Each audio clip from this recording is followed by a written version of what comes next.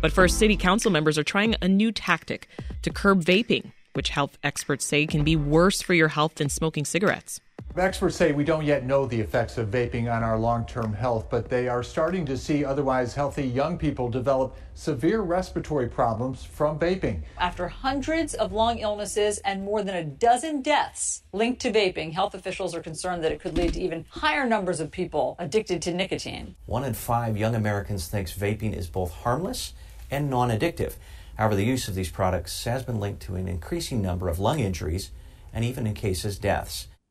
Now, Chicago lawmakers are considering requiring a new license for businesses that get over 20% of their revenue from the sale of vape or e-cigarette products. That charge is led by Alderman Anthony Napolitano of Chicago's 41st Ward, and he joins us now by phone. Welcome to Reset.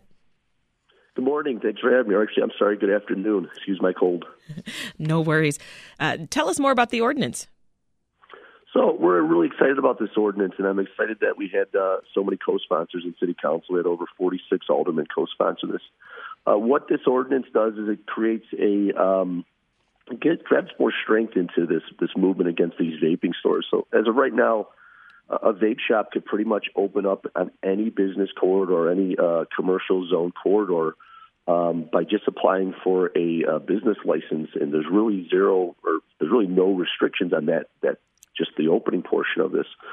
So this ordinance gives a little bit more strength to that. It says if your business is coming in and you're just a business that has more than 20% of your revenue coming in for vape, you have to apply for now a totally different type of license, and it has to be accepted.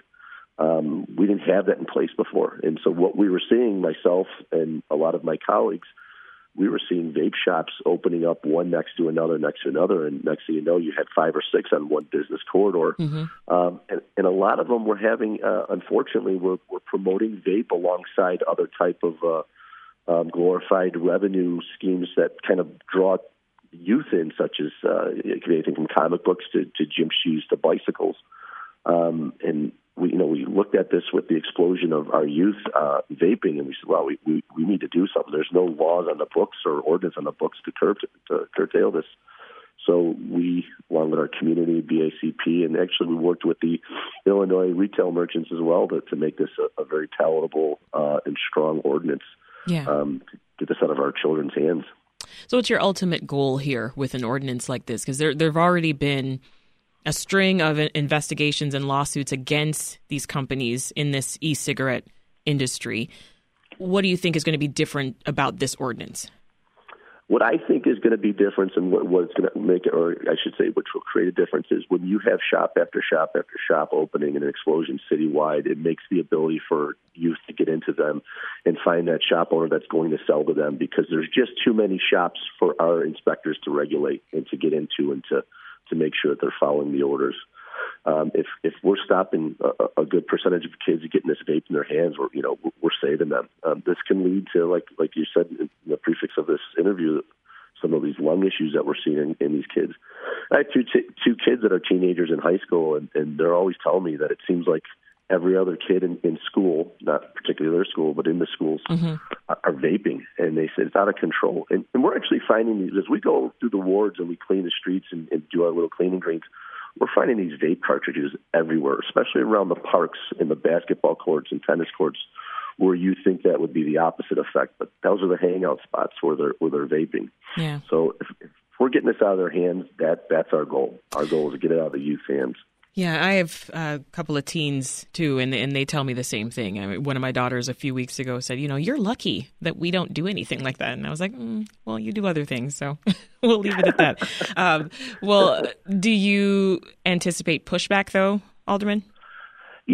Originally when I wrote this ordinance, every time I write an ordinance, I always tell my colleagues as well as Vigo and anybody, say, listen, if I wrote this wrong or improper, help me make it better. And, originally when it passed or went through, I had a little bit of pushback, but then I sat down with my colleagues, I sat down with residents, I sat down with Irma and the administration, and we said, okay, where am I hurting and where am I helping?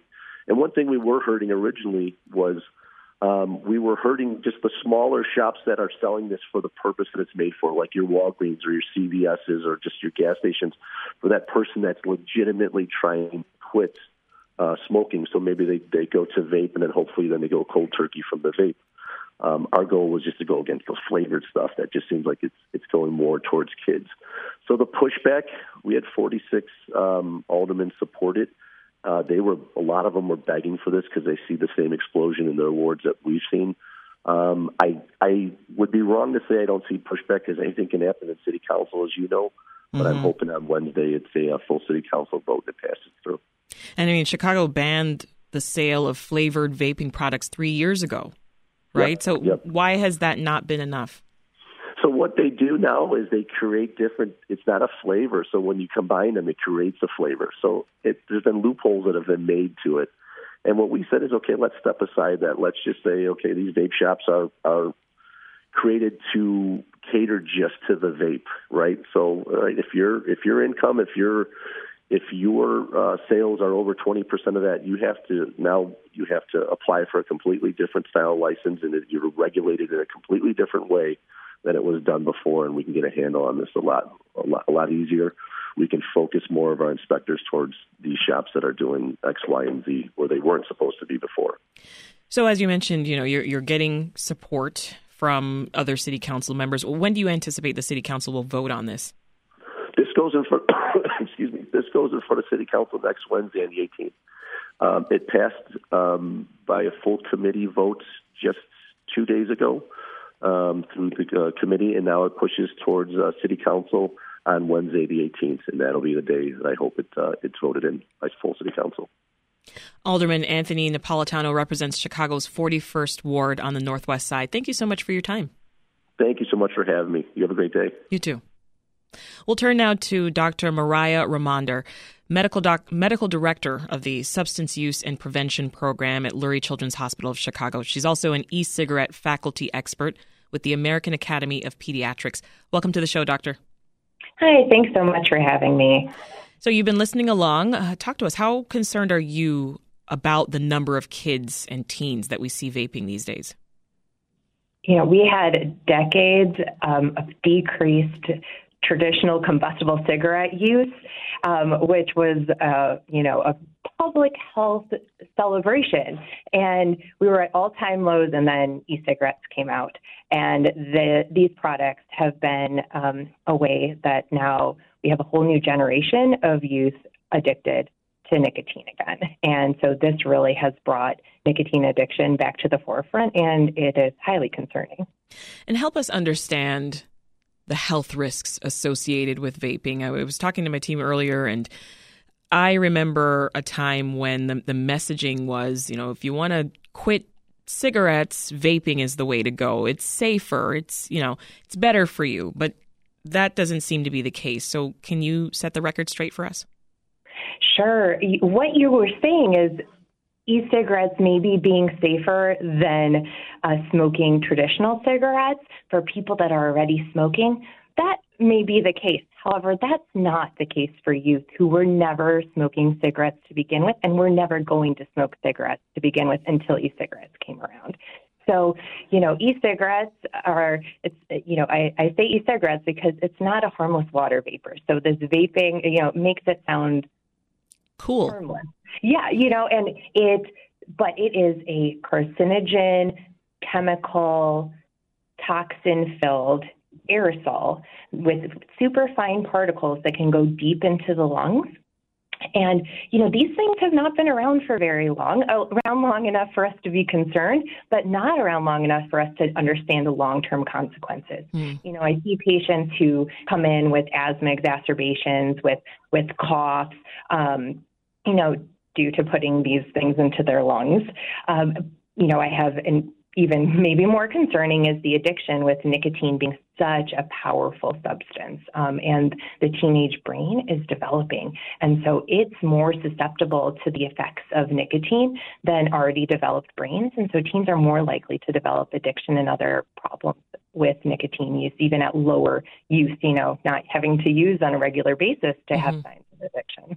So are you saying vaping is more of a health risk for kids and teens than adults? Addiction is more possible with teens. It's harder for them. It's easier for them to get addicted and harder for them to quit. Teens often feel invincible, and they are resilient and can do amazing things, but nicotine is so powerful on their brain that it's harder for them to quit. It takes more quit attempts, more support to help. Now, we just heard from Alderman Napolitano. He was talking about his latest ordinance, which is going to restrict the sale of e-cigarettes and nicotine products. What do you think of those steps? I think we need to hit this issue from multiple angles, and I appreciate, people working on supporting youth and decreasing access to e-cigarette products. And at the same time, we need to be mindful of loopholes, as you all were discussing, that a flavor ban went into effect in Chicago. Mm-hmm. And so why is this still an issue? The federal flavor ban regulations have so many loopholes in them that allow for flavor disposable products, flavor refillable products. And so when the regulations come into place, we see that the industry shifts to find those loopholes and fill them. So we just need to be ever vigilant and watch for youth switching to other products that are easier to access. And we need to make sure that cigarettes are not easier to get than cigarettes, because we know the long-term consequences there, and it is not good. Yeah, what more would you like to see officials do to just curb teenage use of these products? Yeah, we know that flavors are certainly a big way that youth are attracted to these products, and that's, they're marketed towards youth with their colors and their flavors. And so that's a reason that people try them, and the nicotine is what gets them to keep coming back. So really making sure that things are not marketed towards youth, do not have attractive flavors or colors. That menthol is also included in that, as that, that often is exempt, and it may be exempt from the federal menthol ban on other tobacco and nicotine products, but so far that may not be included in e-cigarette products, and that's a flavor, and that makes things easier to use and less harsh, and can make it easier to become addicted. So we really just need to make sure that also that youth are not the ones who are punished by regulations, and that this is really towards the marketing and selling of products, and that youth, do not have their futures impaired by being able to access these in settings where they shouldn't. For sure. Any other misconceptions that you want to clear up when it comes to e-cigarette products, or when it comes to vaping? Like what else do you wish the general public knew? Yeah, that this is not something, the youth e-cigarette epidemic is not something that will punish kids out of.